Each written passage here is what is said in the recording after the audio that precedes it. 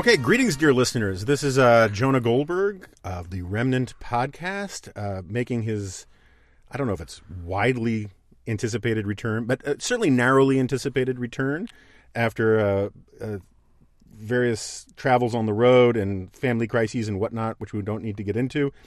And I am extremely fortunate to have here my friend and one of the most famous and celebrated historians alive today, I think is fair to say, at least in the English language. I can't speak for all those Farsi historians.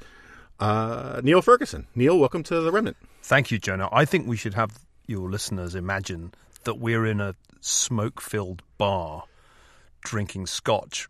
Well, I think that actually wouldn't take that much effort for us. I have the cigars in my bag, but this is kind of a vacuum-sealed room, and that could get quite smoky quite quickly. But I'm glad to go to the scotch shortly. So before we get started, and I have no idea where we're going to go, when we were doing the sound check for this, they asked us to say something into the mic, and you rattled off 4 Latin phrases. What were they?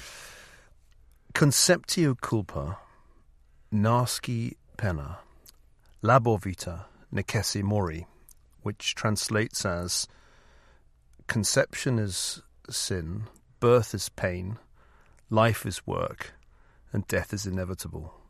I saw that inscription on a painting in the Fitzwilliam Museum in Cambridge many years ago. It's a 17th century Italian painting, I think, entitled The Triumph of Death. And I thought, that's it. That's the human condition. It couldn't be put more succinctly. And I've often had occasion to point this out to my children when they're complaining.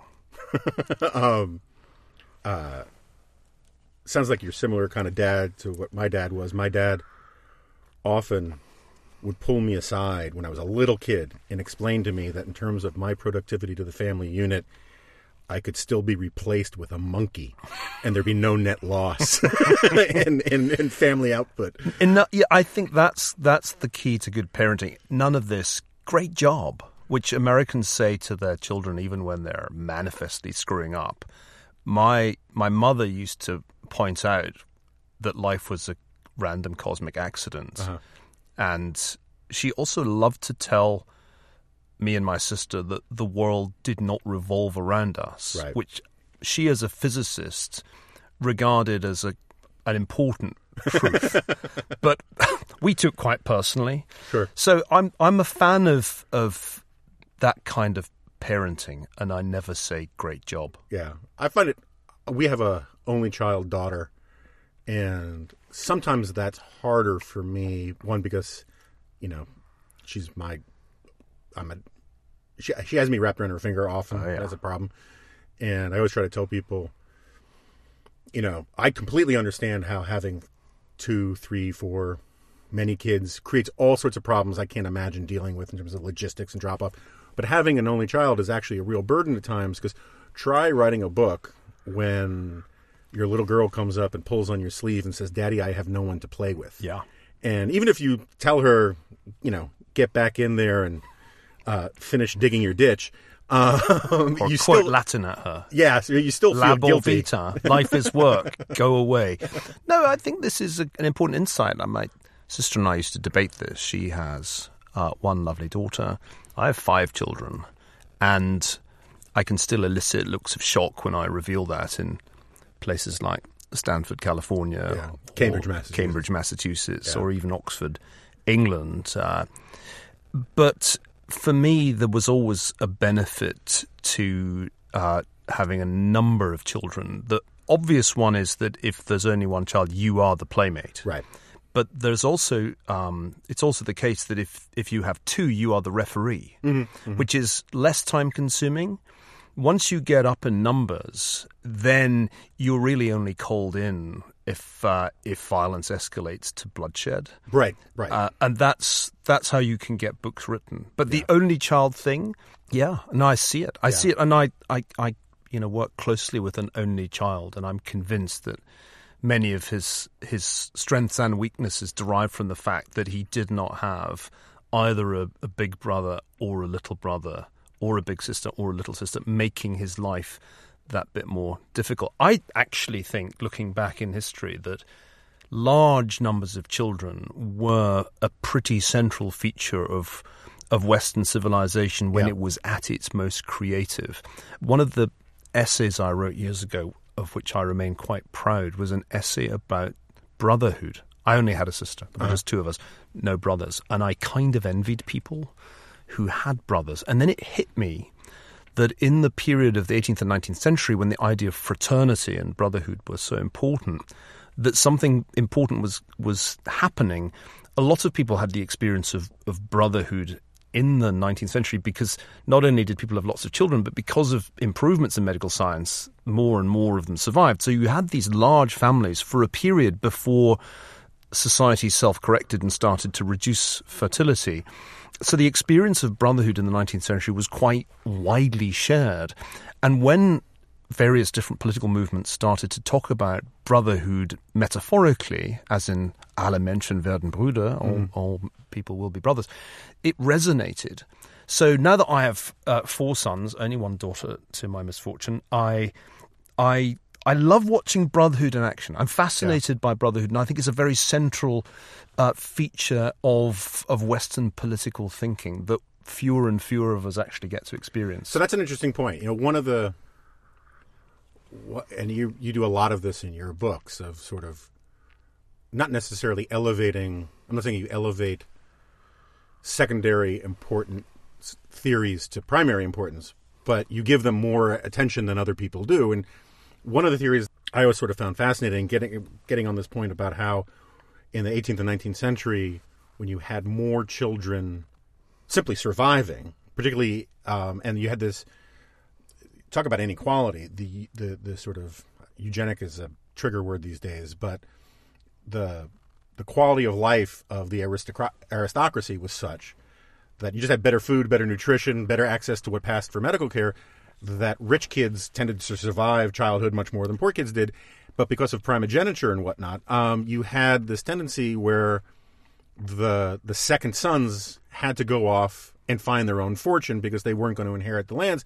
And there's this theory that a big chunk of what made America in the colonial period was that these largely British second sons came to go find their own fortune because they couldn't just inherit it at home, but they had all the benefits of education that the primary sons did, but they had to be entrepreneurs. So you had this positive eugenic sorting where the people with the entrepreneurial drive came to America to build something up that they might not have if you didn't have the legal economic structures that you had at the time.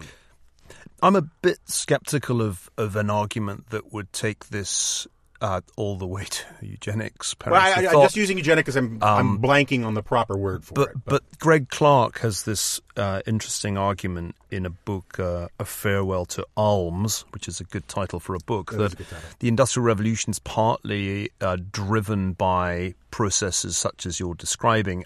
In my book, Empire, which talks about the British Empire, I look at the dynamics that propelled so many people from the British Isles, especially the Celtic periphery, to North America and elsewhere, India, Australia, and so forth. And so I think there's something in this. I don't buy the idea that we can draw inferences about heredity or genetics. That's not what I was meaning. I was just meaning in terms of... But I think if you're trying to, for example, if you're trying to understand why so many well-educated Scots in the 18th and 19th century left Scotland and were prepared to risk their lives, because it was risky, going to far-flung colonial destinations, the answer is partly that there were lots of them and there was a finite amount of decent land, or indeed any kind of heritable property. And primogeniture certainly is a big part of the story of what makes Britain a bit different from, say, countries like Poland, which had tended to go for partible inheritance and ended up with lots and lots of small holdings. All this stuff fascinates me because, as somebody who is by training an economic historian, I suppose I look at narratives of the West and the rest through slightly different spectacles than somebody perhaps trained as a historian of political thought. Sure. And I sometimes sense that in the United States, when you, or for that matter Ben Shapiro, when people tell a story about Western civilization, it tends to be an ideas story. And I'm kind of more of an institutions and incentives guy who looks at the sometimes contingent things that had really large consequences. I mean, if you'd had a different system of inheritance in England and they'd subdivided landholdings, it would have had a radically different outcome historically, because people would have just stuck around and been poor.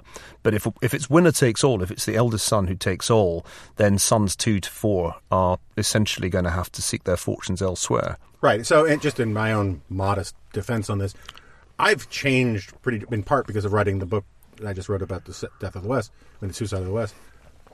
I've kind of changed my view about intellectual history pretty dramatically, in the sense that I used to think it was this game of intellectual connect the dots, that philosopher X said X, and then 100 years later, philosopher Y said X, and so therefore there must be this great, causal relationship between the two. And maybe it's because I'm much more of a student of Jonathan Haidt and those guys now in the moral foundations theory. I've come around to the view that intellectual history is still really important. Ideas are really important.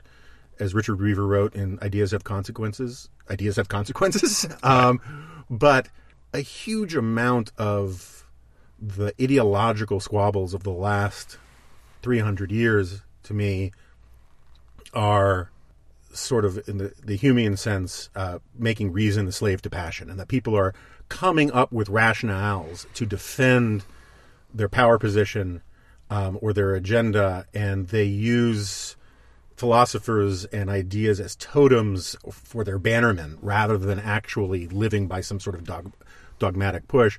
And my argument about where Western civilization comes from at the end of the day is, my argument is that, or I shouldn't say Western civilization, we kind of know where that comes from, but where liberal democratic capitalism comes from is we don't know, that it's an overdetermined phenomenon, and that there are many good stories, but there's no consensus about it, and for good reason. And so in some ways what we should be doing is just being incredibly grateful that it happened.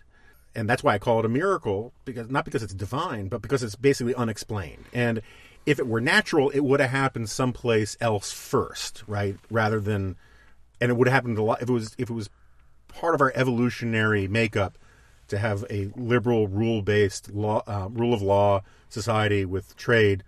That would have showed up in the evolutionary record a little earlier than 300 or 400 years ago, and would have stuck around a little longer. But this gets to something that we're recording this on Friday, August 23rd, and I just wrote about this today, so it's in my head.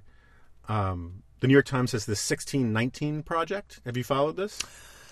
I'm aware of it. I haven't been reading it. Yeah, and that's on my to-do list. My suspicion is that I'm not going to learn an awful lot that I didn't know before, because when people say it's a breathtaking revelation that slavery was an important part of the early history of North America, that is not news. Right.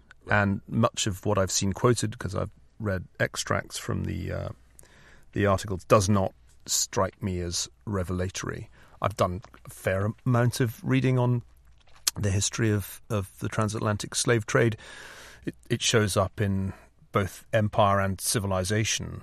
And this is a literature that is voluminous. It is very widely taught, almost to excess in American colleges.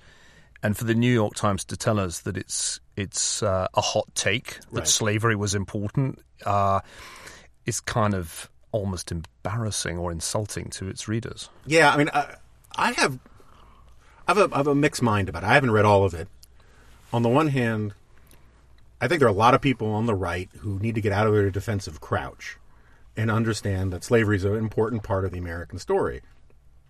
There are a lot of people on the left, particularly in college faculties, who need to sort of get off their high horse and stop pretending that slavery was the defining institution of America or the West. And this idea, so the preamble to this thing begins by asserting that the American nation was in fact founded in 1619 when the first slaves were brought here.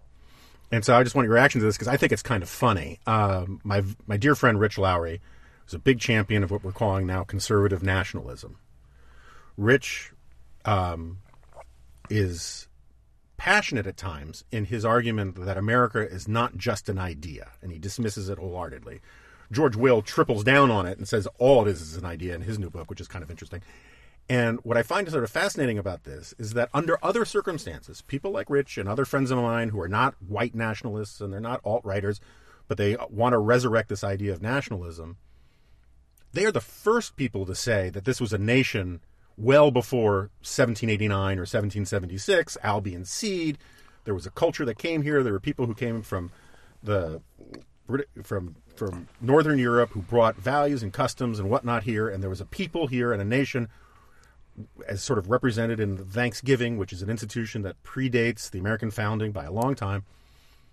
And so the irony to me is that the moment this allegedly the anti-nationalist crowd, right? Because at the same time, people like at the New York Times, they hate this argument, that America was a nation before anything else and that we are a people. They now are saying, actually, it was a nation. It was just an evil nation because it was about slavery. And the pro-nationalist people are racing to defend America by invoking the argument that it's an idea. Yeah. And it's this weird switching of sides. Rich wrote a fantastic column going after the 1619 stuff. And his argument was something I would have written, and I'm American is mostly an idea guy. And it turns out that the only safe harbor against these competing notions of nationhood is to argue, well, the important thing about America, the exceptional thing about America, is actually the idea stuff and not the people or the nationhood stuff. Where do you come down on that or on just the current fetishization of nationalism on the right these days? I think the debate in the United States is woefully parochial because it's clear that one of the least remarkable features of the North American story was slavery. There were slaves in all the Caribbean colonies. Right. There were slaves in the major South American colonies of Portugal, particularly Brazil. There was, of course, slavery in the Arab world. It wasn't just across the Atlantic that Africans were sent. There is slavery today. And the idea that there's something very remarkable about the fact that a substantial number of the American states continued with slavery after it had been abolished in Britain, again, is not a big deal. It was equally true that slavery persisted and the slave trade persisted in Brazil. And we also know, and it's something that I wrote about in Empire and Civilization, that the harshest conditions experienced by slaves were in the Caribbean and the sugar plantations and in Brazil. So if the question is what's unusual about the United States, it seems a little unlikely that the answer is slavery, because if it's slavery, why is the subsequent performance of Jamaica and Brazil so different? Right. I think that, to answer your second question, these really, from a historian's point of view, are not mutually exclusive narratives. It's clearly the case that what becomes the United States is shaped by the points of origin of settlers and slaves alike, that the exclusion of African slaves from the polity had profound and ultimately disastrous consequences in the 19th century, that the ideas that people brought with them from the British Isles to the United States, and also the ideas that they brought from France and elsewhere, helped define the constitutional order that emerged from the revolution. And in that sense, it's not just the ideas that matter, it's the institutions. Right. So what is different, what really differentiates the United States from South America is that there is a constitutional order with a very remarkable set of institutions that really works. In Civilization, I tried to show that Bolivar aspired to something along these lines in South America, but failed utterly. And in South America, the history is a history of constant revision of constitutions and no enduring political stability. The other thing which is important, and here I come back to economic history, is the structure of landholding. Mm-hmm. What is really differentiating between North and South America is that settlers can arrive as indentured servants, which were not really, you weren't much better off than a slave as an indentured servant. And you could, after you'd served your time, you could quite quickly become a property owner. And it's the property owning dimension plus the tradition of English law that really is crucial for the development of both the United States and Canada. That's not what happens in South America. Right. In South America, the early arrivals from the Iberian Peninsula get all the land, right, and the latecomers are essentially a landless and barely educated proletariat or peasantry. And so those are the things that make our story interesting. You can narrow it down further if you're trying to establish what's exceptional about the United States by saying, well, those institutions do seem to be pretty important, but let's not forget that Canada doesn't opt to adopt those institutions, stays within the British Empire. Lots of people, maybe a fifth of the population of the American colonies that form the United States, bail and go to Canada, the Loyalists. And has Canada's history been radically different from that of the United States? Not economically. You can cross the border and not know which country you're in. Having just been in Canada, there's small differences. They're small. Yeah, my wife, they are small. My wife is from Alaska, and her standard insult of any food or product is to call it vaguely Canadian. Yeah. But this is the narcissism of small differences. Yes, absolutely. In truth, to British eyes, they're essentially indistinguishable. Yeah. And whereas, traveling from the United States to Mexico, you quickly sense that you're in different countries. I'm fascinated by this kind of approach to the problem because it takes advantage of what history can do, but also good political science can do, which is just think comparatively. Right. And so when you think comparatively, it's clearly not the case that slavery is the defining institution of the history of the United States. It's like saying the key to understanding Western ascendancy after the 1600s must be imperialism, which is the standard argument the left made.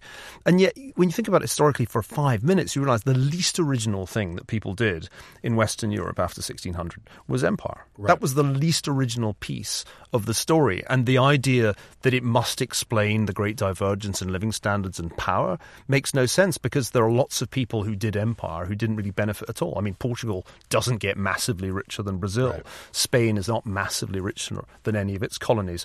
So we've got to, I think, use a more rigorous framework than is conventionally used here if we want to come up with a serious answer to the question, what is exceptional about the United States? However, when much of this debate happens today, it's clear that all people really want to do is virtue signal and do identity politics. And it's the kind of opposite of the history that I believe in. In my view, applied history, making history, as it were, useful, is all about trying to learn from the past, to understand the experience of the dead and see how it can illuminate our own predicaments. The exact opposite approach is to say, let's take our norms and let's export them to the past and wander around the early 17th century going tut, wicked white supremacists at all the people we encounter. But that's become the mode in history departments all over this country, to the point that they are deeply dull places that don't, in fact, illuminate the past. They just import an anachronistic set of values and rather arrogantly condescend to the past. Yeah, I mean, Seymour Martin Lipset, who's a big influence on me, he always used to say that if you don't understand at least two countries, you don't understand any country. Because you got to compare one to the other to understand what's different. And this is a common theme on this podcast, is my objection to the way we talk about American exceptionalism now. American exceptionalism was not a value judgment in the past. It kind of became one under Obama because he said that stupid thing that was sort of sounded like, situational morality or whatever. But American exceptionalism was going back to de Tocqueville, explained good things about America and bad things about it. We were more violent than other countries. We're more church-going than other countries. Right. There are lots of things about us. And Martin Lipset, and I tell this story all the time, he always used to say that the best social experiment was not like what conservatives love to do is look at West Germany versus East Germany, right? And that does show you how politics can have a huge different effect, or North Korea, South Korea. He says, look at Canada and the United States. Same population, same culture, largely the same language. But the dividing line was the royalists and loyalists went one way, and the liberty lovers went another. Fast forward a couple hundred years, both governments at the same time say we're going to switch to the metric system, and the Canadians say okay, and now they've got all that witchcraft up there that I can't understand. And in America, what the hell are you talking about? We're not doing that. And that's one of those. I agree, it's a narcissism of small differences, but it is this relationship to government authority is understood differently in Canada, and I do think it's a descendant of that. But this gets to the point, you're talking about South American countries. The pure idea-based argument, which I do not subscribe to, would hold that all you need to do is apply the operating system, which is our constitutional system, to another country and you get the same results. But lots of the South American countries had constitutions modeled on ours, and they did not go in the same direction that we went in. Are you it just sounds to me, I get the whiff of institutional economics off of a lot of what you're saying. Are you Why Nations Fail guy? Are you that it's purely, are you a Douglas North fan? Do you have an overarching theory about where, I call it the miracle. I'm a big Ernest Gellner fan. He's an interesting guy. Do you have a theory about where liberal democratic capitalism comes from? A theory of the actual process, we'll both stipulate lots of contingency. No one planned it, right? Even Max Weber's theory of democratic Protestant work ethic and the spirit of capitalism, he doesn't argue that this was a plan for prosperity. He argues that the prosperity came as an accidental byproduct of a theological change. Yeah. Do you have some grand meta theory about all of this that you can unburden yourself of? Yes. I think that Douglas North was an extraordinarily important figure who... Not a great writer. No, but he got something that economists were too inclined to take for granted, that institutions matter. Mm-hmm. And Jim Robinson and Daron Acemoglu in Why Nations Fail did a good job of synthesizing a quite disparate literature in economics and political science that more or less bore out some of North's or some Northian arguments. But the truth is that Adam Smith had said all this long before. Yeah. In The Wealth of Nations, Smith has a great passage in which he asks why China, which he says was clearly once opulent, has now entered a stationary state. He correctly divined, though he'd never been to China, that Chinese economic growth had ceased and had indeed been zero or negative for a long time before the 1770s.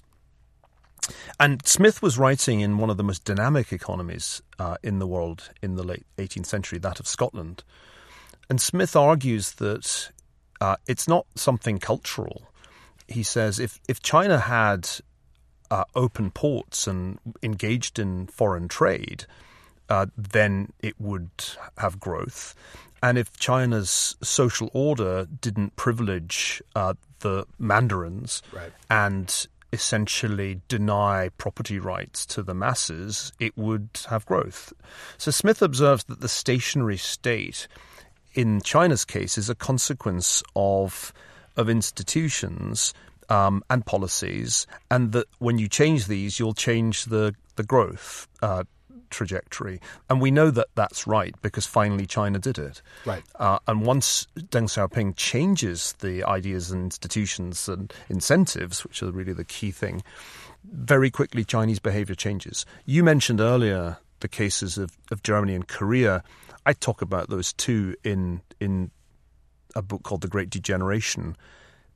The argument in two books, Civilization and the Great Degeneration, is essentially that if what we have to explain is the great divergence between the West, meaning broadly Western Europe and places where West Europeans settled, and everywhere else after roughly 1600, then we need to recognize that it's a combination of ideas, institutions, and resource endowments. And it probably is the ideas and institutions that matter the most, because the resource endowments don't dramatically change, right? There's nothing massively different after 1600 there, and there's nothing massively different in the sense that it's Christendom, it's Western Christendom before and after. The Reformation's important, not quite for the reasons that Weber gave, although he was thinking along the right lines. What really matters about the Reformation, we now know from a good literature on this, is literacy. I mean, if you basically force everybody to become literate so they can read the Holy Bible and have a direct relationship to it, then they can read anything. Right. And so there's a lot of unintended consequences at work here, a lot of contingencies.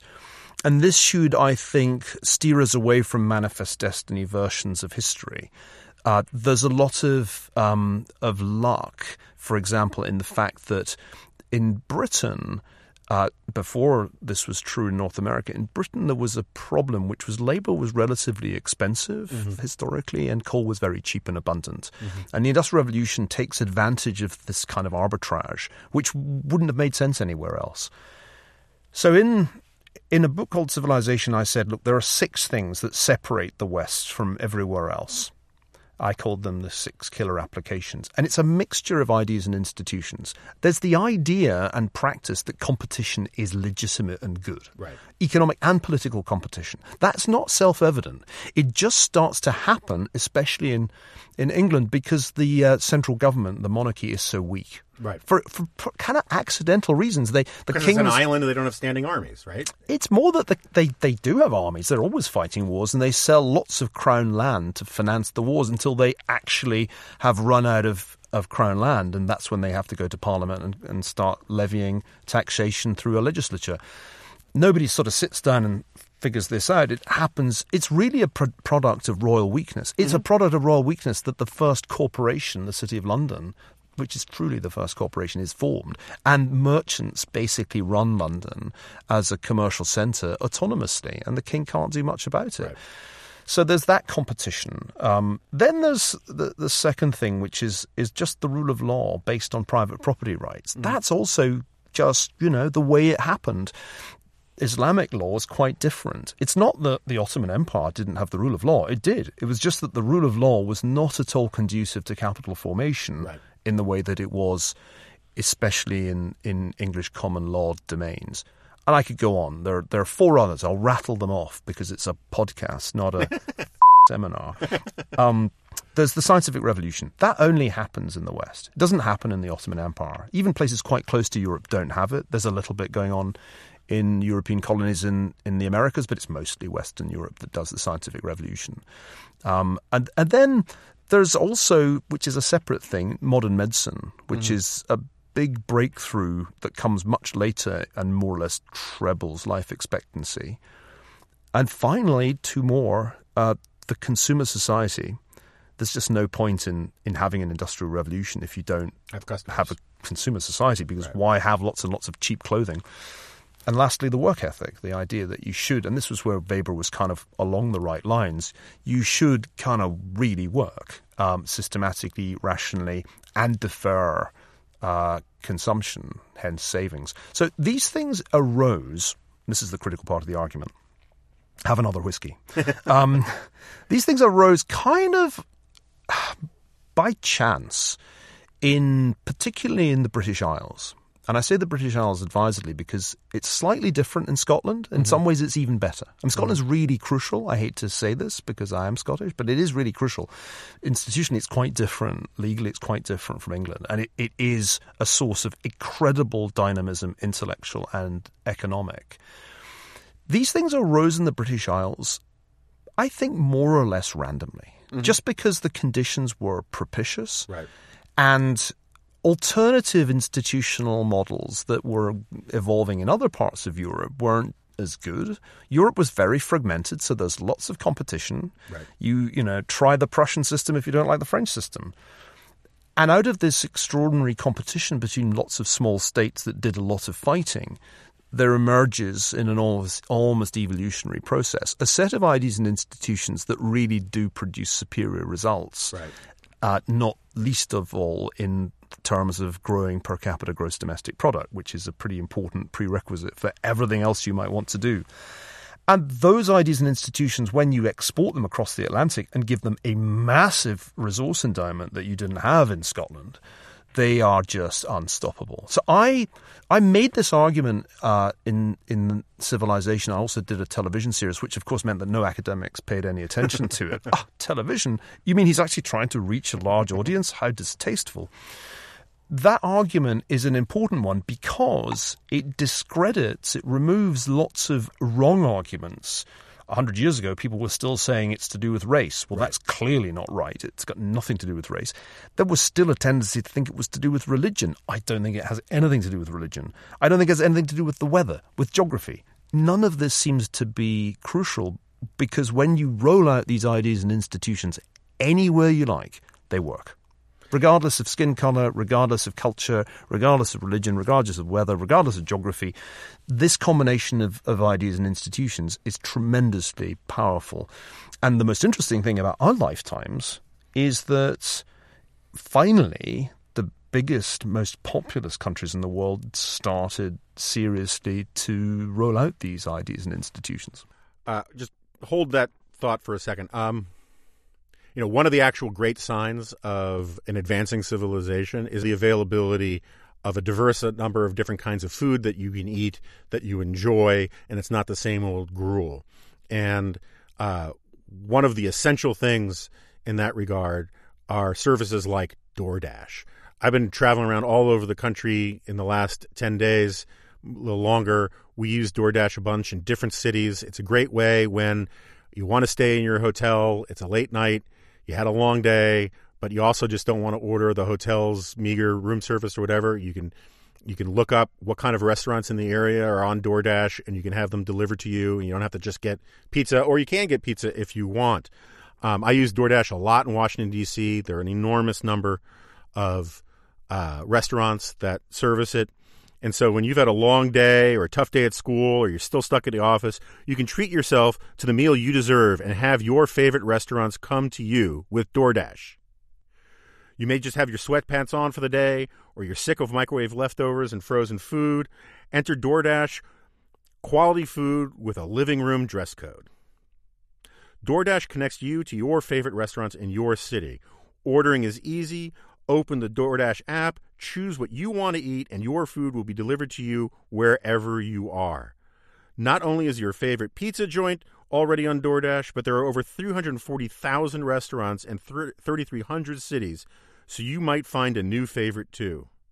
With door-to-door delivery in all 50 states and even Canada, order from your local go-tos or choose from your favorite national restaurant chains like Chipotle or Wendy's, Chick-fil-A, their Cheesecake Factory. And don't worry about dinner. Let dinner come to you with DoorDash. So right now, our listeners can get $5 off their first order of $15 or more when you download the DoorDash app and enter promo code REMNANT. That's $5 off your first order when you download the DoorDash app from the App Store and enter promo code REMNANT. Don't forget, that's promo code REMNANT for $5 off your first order from DoorDash. That's DoorDash. Download the app, plug in Remnant. It's not Dingo this week for reasons that are far beyond my pay grade. So the code, the phrase that pays is Remnant, and that's DoorDash. Download the app. It helps us. It helps you if you do that right now. So thanks very much to DoorDash and to all you listeners out there. So let me push back on that just slightly, because I basically am in violent agreement with you. I think Deirdre McCloskey does a very good job of tearing down a lot of those, as you put it, wrong arguments. The idea that without slavery you don't have capitalism, I think is nonsense. Yeah. You've made the argument about imperialism. You can go down a long list of all these things. But when you say like geography doesn't matter and religion doesn't matter, the reason why I think those things or let me put it this way, why those things might matter at certain, if everything is to some extent contingency, and if you went for the hundreds of thousands of years since we split off from the Neanderthals, no one successfully stood up these institutions sustainably, right? There was the Republic of Venice, made a good run at it, and then the coalition instinct or the guild mentality closed ranks and they stifled innovation and it crashed. But can't you make the argument that since none of this is natural in the sense that this is not what, if you put humans on an island and ask them to behave like humans without any preloaded software of that modern civilization, they're going to act like semi-hairless apes foraging and fighting for food. They're not going to create cool apps to order weed off their phones, right? And that's the story of Lord of the Flies, you know. Yeah. And almost all apocalyptic literature, interestingly, is the second you strip away the thin veneer of civilization, all of a sudden we turn into little roving bands fighting for resources, right? Yeah. That's human nature. So I'm not a practitioner or a fan of Whiggish history. I should say this. I like Whiggish history. I just don't think it's right. All Americans like Whiggish history because there are no real Tories in this country. Therefore, nobody can truly buy the alternative. No, I think this country suffers from a kind of incurable Whiggish historical worldview. We're going to come back to that. But I think that geography and religion are probably indispensable to the story of the emergence of this stuff. And then where I agree with you entirely is that once you stand up this sort of social organization with these institutions and the rule of law and all the rest, you no longer need the religion or the geography part. But to stand it up in the first place, I don't think that if England or the British Isles had been part of the European continent, you would have had the development of English culture the way you did, or Scottish culture the way you did. I don't think if you had without Protestantism, and before that without Christianity, or Catholicism, I don't want to start any internecine theological squabbles here. You don't get. I mean, I believe that one of the most important parts of Western civilization is the possibility of sort of staggered identity, the pulling apart of institutions, so that, and that starts really with Jesus saying, "Render unto Caesar what is Caesar's, and unto Rome what is Rome's." This idea that there's a space between the sacred and the secular, the city of God and the city of man stuff, that is essential for the emergence of this. The fact that you had a weak king had something to do with the fact that the place in England was an island. And since I think the emergence of this was something that the English or the British stumbled into rather than planned out, some of these things do matter in the first recipe, but then once you figured out the recipe, you can throw a lot of that stuff away. Do you disagree with that? No, I don't. I think it would be silly to disagree, though. It's worth saying that the island piece is probably not that important because it's actually easier to cross. For most of history, it's actually easier to get across water than across land. So, having the English Channel is actually, it expedites traffic from England to France. Right, but it expedites. I think trade. The island piece is not as important as you're implying. And as for the religion piece, I think it's the Reformation because why is Portugal and Spain have this great head start when it comes to the resources of the New World? I mean, They start in the 15th century. And yet it doesn't have any kind of real spillover in terms of sustained growth in the homeland. So the Reformation looks important if one's going to talk about religion. But what's important about it is literacy and the impact that it has on human capital and therefore on growth. That's the critical thing. Plus, this connects to technology. Why did the Reformation do much better in North Europe than South Europe? That has a lot to do with the fact that the printing press is much more readily available in North European cities. And so one has to be a little careful here about causation to avoid the just so story problem. Sure. I mean, the just so story is very attractive. The most popular history book of our time is still Jared Diamond's Guns, Germs and Steel, which is essentially a geography story. Right. And yeah, I don't say geography is irrelevant, but I think it's dominated by ideas and institutions, which is why you shouldn't really let anthropologists write your history books. I mean, Ian Morris, who's here at Stanford, where incidentally Western civilization is banned as a subject for It's ironic that we're sitting having this conversation in Stanford Video, I know, a university that outlawed the teaching of Western civilization decades ago. In the catacombs of Paris or Rome or something. I'm surprised the diversity police haven't kicked the door down. I thought they would show up the minute you used the word eugenics.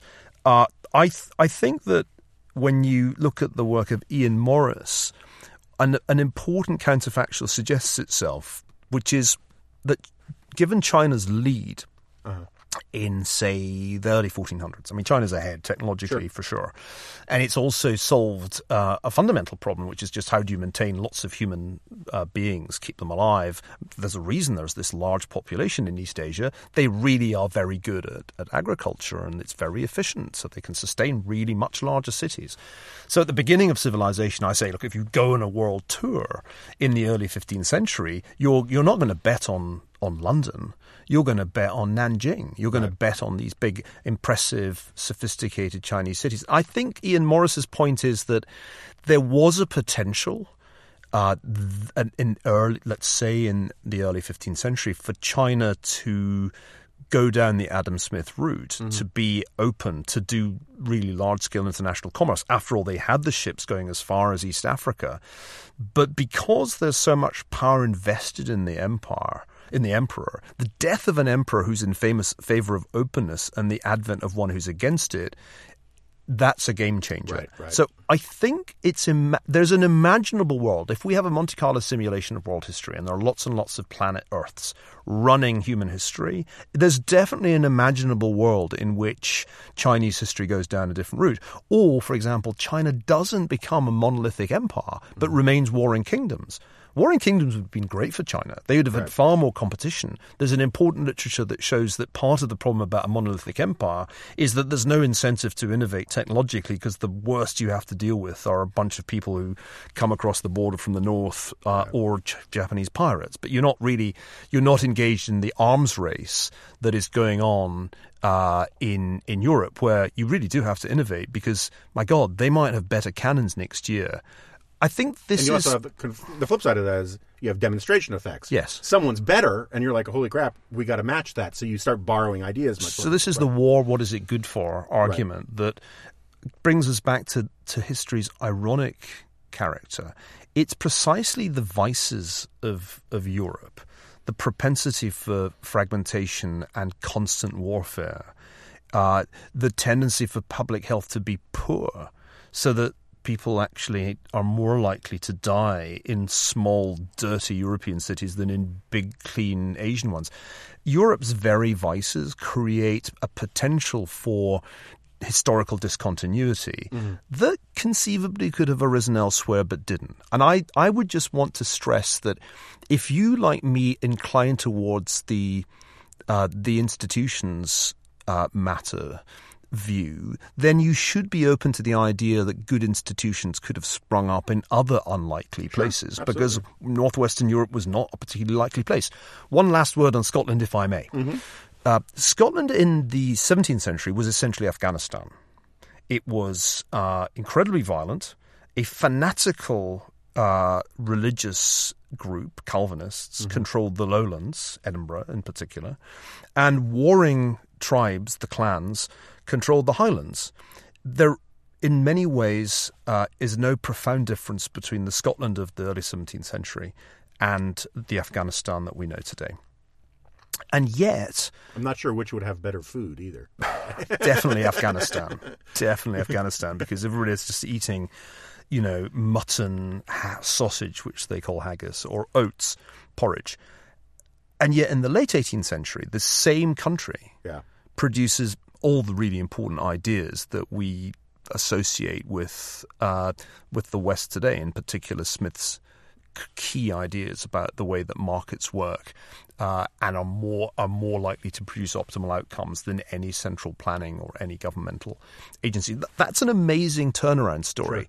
And I think, although I'm probably banging on a bit much about Scotland, I want to do it because so much of what emerged in the United States had its origins there. I mean, the Scots are disproportionately the emigrants. They're far, far more Scots leaving, relatively speaking, than English, because Scotland's just not a very hospitable place. There's not much good arable land. It rains all the time. So the Scots are much more ready to say, hey, let's give it a chance. Robert Burns, the national poet, when things aren't going well for him economically, he's on the point of heading to the Caribbean. Mm. So this grand export of people, which we started by talking about, not only to what became the United States, but to the Caribbean, exports ideas and institutional roadmaps with the people. And when you roll those ideas and institutions out in this vastly richer landscape, the results are just explosive. Right. There's obviously another world that could have gone in a different direction, and we should try and imagine that world. But in the end, it's an exercise of imagination. I think we could imagine an alternative history of the world, but this is the one we've got. And as we study it, we should just always remind ourselves this was not predestined. And it could all have gone completely haywire at any one of a series of moments. Sure. Just think of the politics of the 18th century. I mean, what if the Jacobites had succeeded? I mean, the Stuarts could have been restored. You know? I mean, the gunpowder plot was more of a long shot because that was just a kind of amateur terrorist operation, and it probably wouldn't have mattered if they'd blown up Parliament. But I think there are recurrent moments in the 17th century when British history could have gone in a different direction, sure, and also American history. Because there's nothing inevitable about the American Revolution or its success. Yeah.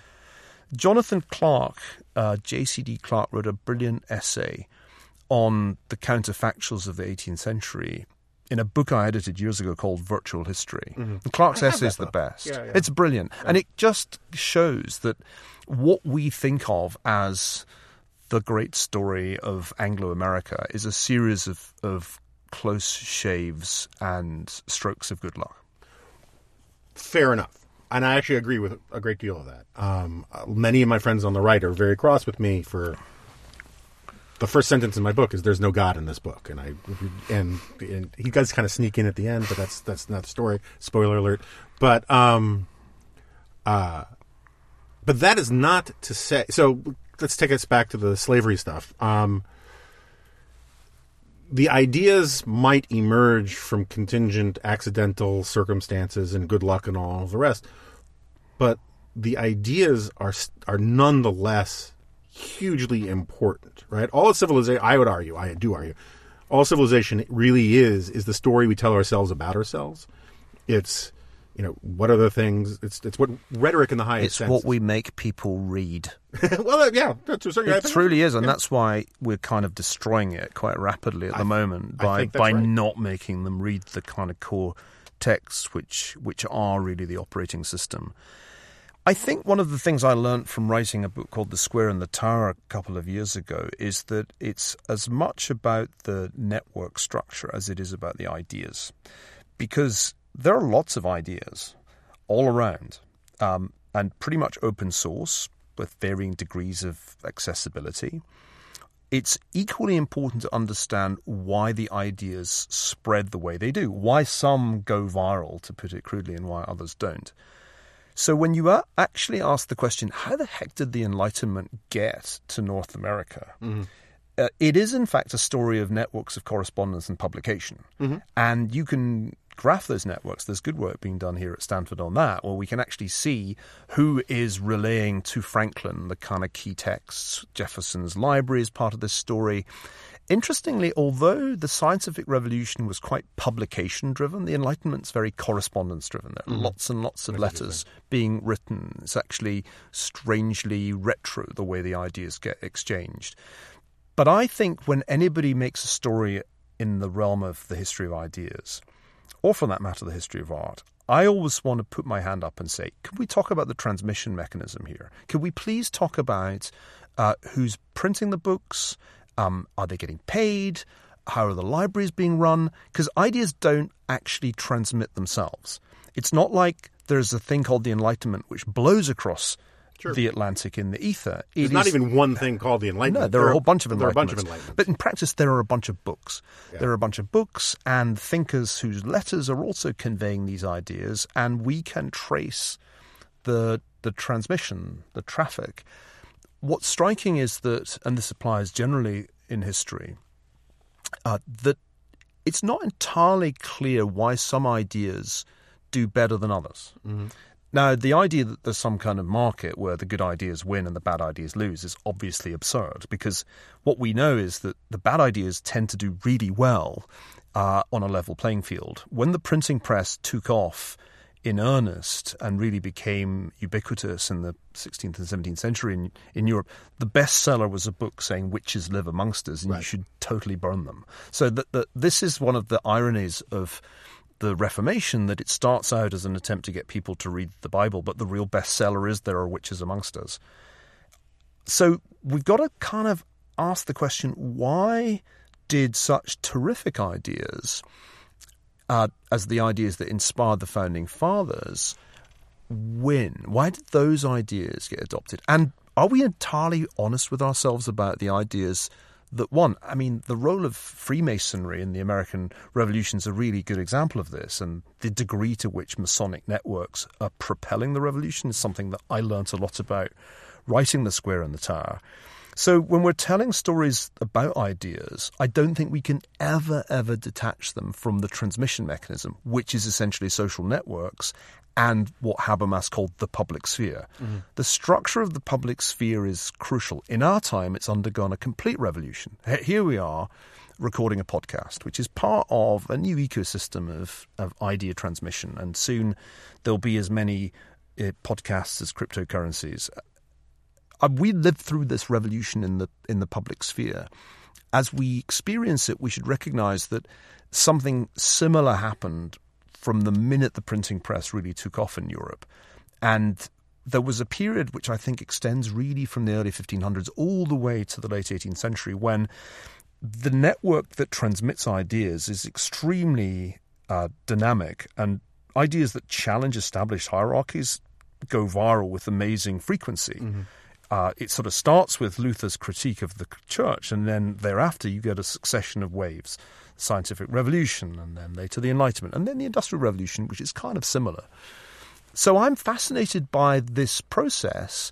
I'm really struck by the fact that in our literature of the history of ideas, we say comparatively little about the nuts and bolts of the transmission mechanism. It's funny. I was blown away reading from Ernest Gellner and a few other people on the role that the printed word, long before the printing press comes around, about how truly transformative that was to civilization, because prior to that, everything was mouth to mouth, right? Or it was face to face. And oral histories were passed on by rote memorization. Then all of a sudden, text comes along and it's sacralizing.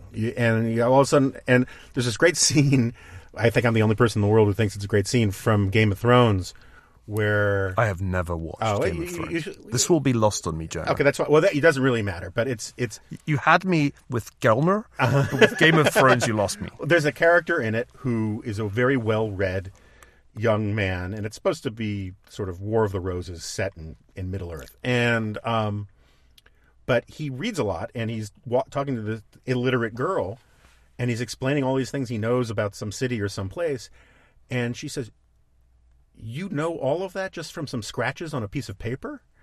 And you can imagine how scratches on a piece of paper, if you don't know what they are, truly seem like magic. If it's got a recipe for a medicine or a technique in it. And you can see that is one of the things that truly changed the mind from its natural state to its post-natural state. And so I agree with you with that. I think it can go too far. I mean, at times you sound a little Marshall McLuhan-esque in the medium is the message. I prefer to cite Jürgen Habermas. Well, it does sound cooler, because that's the last person people expect me to cite.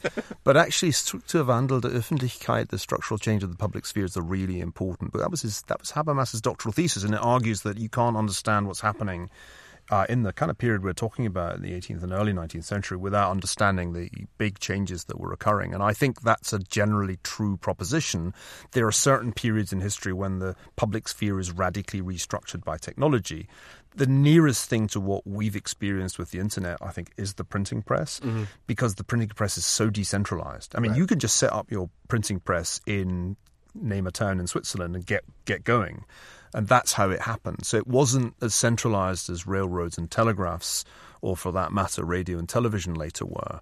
I am of the view that you can't understand the history of ideas absent from these structural changes, because I think it's almost a classic professional deformation of intellectuals to think that ideas have wings and just good ideas just fly. No, I agree with this. By themselves. And I think conservatives are particularly have a problem with this. Conservatives love smart conservatives. There are a lot of non-smart conservatives, but smart conservatives love to argue with ideas. They love to argue with Nietzsche. They like to argue that all of our problems escaped some German lab and somehow went viral here. And if we can just convince the world that Marx or Saul Alinsky was wrong, everything will be great. And this is a point I've been making for years, is that, again, I think ideas are important, but the automobile did more to stabilize traditional American communities than any crazy salon ideas from Paris, right? But you can argue with, Rousseau. You can't argue with a Buick, and that's the problem. Yeah, I remember having an argument early in my career. I think it was in the very first job I had, which was at Christ's College, Cambridge, with Quentin Skinner, the great Grand Master of the history of political thought, scholar of Machiavelli and early theorists of republicanism. And Quentin essentially said, look, there's a kind of hierarchy in history, and at the top is the history of ideas, and you nasty little Scotsman, are right at the bottom doing the history of sewers, essentially. But I'm very much of the view that civilization is about sewers, and sewers are more important than libraries if you want your civilization to work. So I'm a big student of the plumbing. What makes economic history, and especially financial history, fun is partly that it gets neglected by the kind of people who write history, who are library people, not sewage works people. Right. And they have a bias in favor of books as a mode of transmission. They have a bias in favor of intellectuals as important people. Yeah. And so my natural predisposition for a long time has been to say professors don't matter. You know what? I'm not even sure that kings and presidents and prime ministers matter that much, but I'm really interested in the people who run the economic plumbing of a society. That led me early in my career to do a lot of work on bankers, because it struck me that trying to write the history of the 18th and 19th century without understanding the Rothschild Bank was really like trying to write the history of our time without understanding Goldman Sachs and the IMF. You're kind of missing some pretty key actors. So I've been attracted in my career to, that basement that Quentin Skinner consigned me to, because as so often in the world, it's actually in the basement that you find the heating and the aircon and all the stuff that makes the house viable. So I'm happy to be kind of doing basement history. I think that's more important than what's up in the library on the third floor. So what distinguishes you from all of those practitioners of social history I had to read in college that were all left-wing? I mean, seriously. That's what distinguishes me. Well, that's the thing. I mean, I'm a Marxist, but I'm on the side of the bourgeoisie. I just want them. Yeah, well, I've said that for years. But I mean, I studied Marx and read widely as an undergraduate, read widely in Marx's writings, but I always felt a strong affinity with the bourgeoisie. And the best parts of the Communist Manifesto are the parts that say how revolutionary and great the bourgeoisie is. And I just think, no, bourgeoisie, right. It's the key. It was the key to the Reformation. It's the key to all the things we've talked about, basically. And I saw enough of the proletariat growing up in Glasgow not to expect too much of them. Giving them power never seemed like the way to go. So that was semi-facetious. To be really serious, I think I love this stuff, so that's fine. A lot of what went wrong with social history was, it got uncoupled from economic history, which you shouldn't do. Yeah. Because now we have this thing called the history of capitalism, which is people thinking that they're writing about economic history who don't understand markets. Right. And that's just an utter waste of time. Yeah. So partly because social history decoupled itself from economic history and became a vehicle for Marxism or variants of Marxism, I think a lot of bad history got written. Because in truth, the economic history, which ended up in a silo, kind of crumbling silo somewhere between history and economics. The economic history was telling you that the market's the key, and it's the unleashing of the market that catapults Western Europe into primacy, and when others do the unleashing of the market, they too begin to catch up. So by forgetting that, people who embarked on social history to try to reveal that the proletariat was the savior of mankind wasted a great deal of time and effort. The books were also pretty much unreadable. Mm-hmm. Our problem, I think, has been subdivision of history into notional specialisms. Mm-hmm. So the idea that you should study the history of political thought without understanding anything about the plumbing of Renaissance Florence kind of struck me as silly. I think you have to do it all. I think you have to force yourself as a historian to understand not only what Burke wrote, but also how Parliament worked at the time that he was writing, and why, therefore, he saw the American Revolution so differently from the French Revolution. And you have to know enough about Irish history to know what made Burke distinctive because of his Anglo-Irish background. From the very beginning of my career, I chafed at now we're going to go and do social history, or let's now do cultural history, right, or let's do international history, or let's do diplomatic history, or let's do military history, and let's all just go into our little silos and write monographs. The only thing that's interesting about history is the connections between these different things. And unless you have a very strong ideological preconception about how they're connected, as in you're a Marxist and you think the economic base must determine the superstructure, as long as you don't have those preconceptions and you're just interested in how the interface works between ideas and the market, I think you'll be okay. But most history is not done that way anymore. And I think academic history is essentially dying. It's basically committing suicide by making itself spuriously technical and unappealing, and pointlessly specialized to the point of losing any possibility of identifying causation. So I'm kind of in revolt against my own profession, and it's kind of repudiated me in many ways. You know, I come to Stanford and I'm essentially told, we don't want you to teach in the history department here because you're a wicked conservative. And my attitude to that is, how preposterous. Yeah. But, you know, good luck. When the enrollments are in single digits, call me. It's funny. You actually remind me a lot of Whittaker Chambers, who, in this narrow respect. I was going to say, whoa. I don't think you've lived Whittaker Chambers' lifestyle in many different ways. But Whittaker Chambers, in a letter to Bill Buckley, or a series of letters to Bill Buckley, explained why he couldn't call himself a conservative even though he switched sides. And he basically would only call himself a man of the right because he would never let go of his Marxist understanding of how the means of production are really what drive history, and which is why he advocated for what he called the Beaconsfield position after Disraeli, who was the first Earl of Beaconsfield. I know you know that, and I was just doing it for our listeners. And and it's more impressive that I know who Whittaker Chambers is. He's not a big name in Oxford. It's an important fellow on this side of the pond. I will still fly the flag for Whittaker Chambers. Although George Will has a bizarre obsession in demonizing him. But he wasn't a conservative because he didn't think you could actually conserve anything. Yeah. You know, in a real way. I used to have this argument with Maurice Cowling, who was the grand master of the Peterhouse School. I was a fellow of Peterhouse early in my career. I had a wonderful time.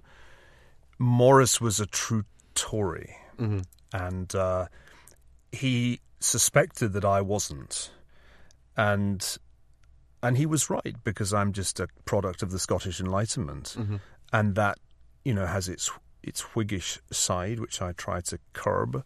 But broadly speaking, I'm a classical liberal. I think Smith was basically on the money about how society works. Right, me too. In both The Wealth of Nations and The Theory of Moral Sentiments, and I don't think anybody's greatly improved on that insight, on those insights. And so I aligned myself as an undergraduate with the Thatcherites, because that was the closest thing to classical liberalism that was on offer in Britain in the early 1980s, and certainly you weren't going to get it from the Labour Party or even from the Social Democrats. But I was reading Andrew Sullivan's column last week on conservatism and reactionaries. Mm-hmm. And I found that I was essentially a reactionary by his test, which is essentially, do you hate the politically correct progressive left so much that you can hardly contain yourself and contain your contempt? Yeah, I think I definitely have a reactionary side which might explain my tendency to not just to adhere to classical liberal principles, but to kind of root for not just the conservatives, but to root for the people going aggressively after the left. Yeah. So because I hate the left. I hate the left. I've hated them from early on because I think that they aspire to states of unfreedom, and they doggedly refuse to learn from the history of their own mistakes, and they have taken over such a large part of academic life, especially the humanities, that, going back to our earlier discussion, we are no longer really teaching the key texts, the key ideas that are the foundation of our operating system of Western civilization. So I was surprised to find myself a bit of a reactionary. Yeah, although I used to be pretty good friends with Andrew. I would not, and I have no problem, I have no desire to revisit old disagreements. I would not invest in him papal authority and your political self-definition. Actually, like everything that Andrew writes, it was highly self-referential, and what he meant by conservative was what Andrew believe, and reactionary is like what I disapprove of. So it's, but it's nevertheless an interesting test. And I remember a friend sending me a wonderful book called Why I Am a Reactionary, and I can't remember the author's name now. A kind of obscure book, but I think there's a sense in which, when we transition from a discussion about the plumbing, about the economics, about how you get a society to prosper, and we enter the realm of culture and discussions about education and how it should be done, I think the ideas of the left are so pernicious that you kind of have to be reactionary. You have to say, no, in fact, we should be teaching history in a more 19th century way. That's something that I wrestle with quite a bit as I consider the education of my youngest children, who are 7 and nearly 2. I quail at the prospect of educating them in the United States, because what I see already in the earliest years of schooling is such a strange account of history that I can't bear to think of it being drilled into them. Now, coming back to our earlier discussion of 1619, American history is now taught in schools and colleges as part 1, slavery, the wickedness of the United States, the sin, the original sin. Part 2, civil rights. Right. And that's it. Yeah. No, that's absolutely right. And I just think that can't be the takeaway. If that's the takeaway of American history, we're doomed. Yeah, but all right, just a couple quick things. I don't work in academia. I have nothing but sympathy for you. I don't want sympathy. I feel like I should have seen this coming much, much earlier. I grew up on the Upper West Side of Manhattan. My family were political conservatives. We were like Christians in ancient Rome. I get, but first of all, there's value to that oppositionalness, right? Because you get to see things that other people don't see, and it helps with raising kids, I would argue. When my daughter did 20th century history this year, I told her, and she asked me questions about like Woodrow Wilson, and I don't know if you know this about me, but I am the leader of the International Organization of Woodrow Wilson Haters. I told her the things that she's supposed to know from the textbook and the test, and we talked about that, and I said, and now here's what Daddy thinks. And the fact that she... Don't write this in the exam. This could get you in trouble if you write this stuff. But the fact that, it's sort of like... I have this long-standing riff about how the ranks of stand-up comics are wildly overrepresented by blacks, Jews, gays, and Canadians. And it's because they are all slightly alienated from the majority culture. They got to know their own thing, and they also got to know the majority thing. And that gives them this critical distance that allows them to say, hey, you notice these funny connections between things? Immigrants have this to a great extent as they come here and they tell Americans something that Americans don't actually believe about themselves, that we have a culture. Yeah. Like, you see it the second you get off a plane. You just see, immigrants have this visitor from Mars thing that Americans, they think culture is what other places have. Right. And I think giving kids some of that is immensely sort of useful and interesting. But as someone who's been toiling in the world of conservative stuff for my entire adult life, my problem with the way you describe the reaction versus the conservative part is that there's a reason why this podcast is called The Remnant. It comes from an essay by Albert J. Nock. It's about the book of Isaiah. I have no problem with people. I mean, I might disagree with their tactics. I might disagree with their arguments. But I have no problem with people hammer and tongs fighting the left if the goal is to win something, is to persuade people about something. My problem with what is happening on big chunks of the right these days, and we've managed to avoid talking about Donald Trump at all in this entire thing, which is kind of blissful. You had so nearly got through without his name coming up, and you just spoiled it. I apologize. But so many on the right now, I mean, you talk about being a classical liberal. If defeating the left means giving up your classical liberalism, then there's no point in really defeating. I mean, it's still, I would rather have right-wing nationalism than left-wing nationalism in many regards, depending on how you define these things. But I'd rather not have nationalism at all. And the sudden race by many of my friends on the right, and some of them are truly dear friends, to sort of downgrade or dismiss altogether the importance of these ideas that make being a classical liberal in favor of this power politics notion that it's our nationalism or their nationalism. And so if that's the binary choice, then we might as well pick our nationalism. I reject all of that. And that's why I call this thing The Remnant, is because there are a bunch of people out there who still believe the things they believed in 2014. Charles Murray, our friend Charles Murray, is one of them. And letting partisan politics corrupt your beliefs is much worse than letting it corrupt your tactics, because it's truly surrender to the other side if it let it corrupt your beliefs. And I see an enormous amount of that going on the right. I see that among a lot of conservative intellectuals. We don't have to name names. I know you know some of them. I find that dismaying. Burning the Constitution to own the libs. Yeah, it's a problem. Doesn't seem like the way to go. And I think the United States is going through one of those strange periods of polarization and internecine conflict that occur when there's no very credible external enemy. Mm-hmm.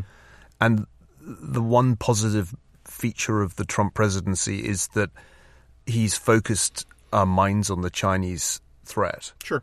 And I think that as it becomes clear that it really is a major problem and it's potentially a bigger challenge than the Soviet Union was, some of the toxic quality of recent political debate will subside. Mm-hmm. It's at this point one of the few things about which there's something like a bipartisan consensus, the other being that big technology is too powerful. But the deep schism between the never Trumpers and the what the heck, why not Trumpers, I belong to the seldom Trumpers, a small sect of people who had grave reservations but felt that there were net benefits, whether one looks at the Supreme Court. Sure, I have no first the China policy with any of that. Sure. I mean, I'm a seldom Trumper. I think that position is a defensible one. My sense is that I've said all along, populism has a short half-life. In a republic with a strong constitution like this one, which isn't a Latin American country, I don't think there's a way for the most malicious of demagogues to break the constitutional order. I think the rule of law is too powerful. I think there are too many people invested in it. My concern is actually what comes next and where will we be in whether it's 2020 2021 or 2025 when a Democratic president who is in some ways a populist of the left says, now that you've got rid of all the constraints on fiscal and monetary policy, let's get down to business. And I don't think we'll have a leg to stand on at that point. And I think that's the danger, that if you really do, burn your principles to own the libs, those principles are not going to unburn when you need them because you won't have any credibility at that point. This is a big concern because I think that when one tries to do pattern recognition in history, there's a fairly high probability that the populist phase burns itself out and gives way to a new progressive phase. That seems like a likely sequence of events, especially when you look at the attitudes of younger voters who are sort of so far to the left of older voters that you can't feel terribly optimistic about the long-term prospects for any brand of conservatism. So that's kind of where I am at the moment when I think about the political future. There'll come a time when, Trumpers, never Trumpers and seldom Trumpers will be huddled together in a very uncomfortable place, wondering why we had these bitter disagreements when, we took our eyes off the prize. I mean, the prize is still the same old prize that there was in the 1980s. Preserve a free society, preserve individual liberty. And the threats to it are within as much as they are outside. I don't think we're doing a great job at this point in building the kind of institutional protections that individual liberty needs. In fact, I see us kind of tearing them down. And that's why we can't have nice things. No nice things. I remember what I said about Laba Vita and Nikese Mori. Life is work and death is inevitable. I can't offer you great consolation. How do you say sell your bonds in Latin? Well, the way things are going, it's probably sell your stocks, buy gold, stay long the bonds for a little bit longer, but when the probability of a Warren presidency reaches 50%, then sell the bonds. Okay. I've kept you way longer than I'm sure you planned. I could do this all day. There are things I want to argue with you about in terms of the importance of England's island status, but we'll just have to leave that for another time. Neil Ferguson, thank you so much for doing this. My pleasure.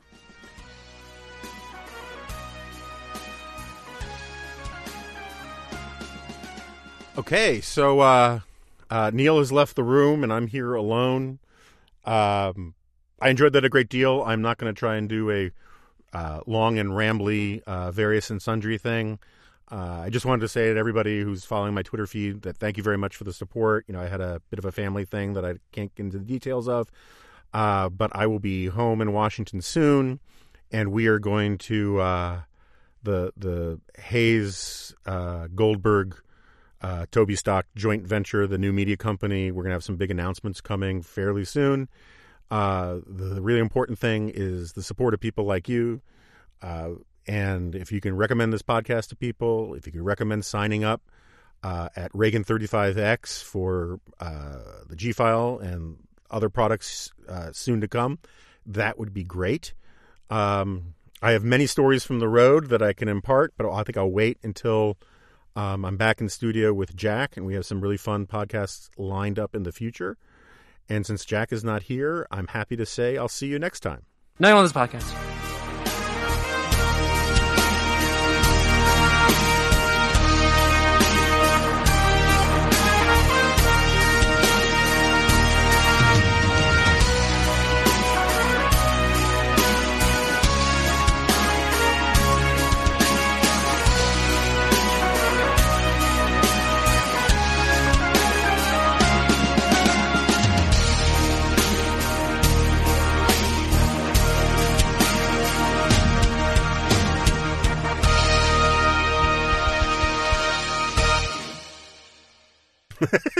That's all you need to know about the human condition in 4 brief Latin lines, which I'm happy to translate for the benefit of those who didn't do Latin. All right, we're gonna save that for the actual show. So I'll just have It's my philosophy of life in a nutshell. It's great. All right, so we're recording. Great.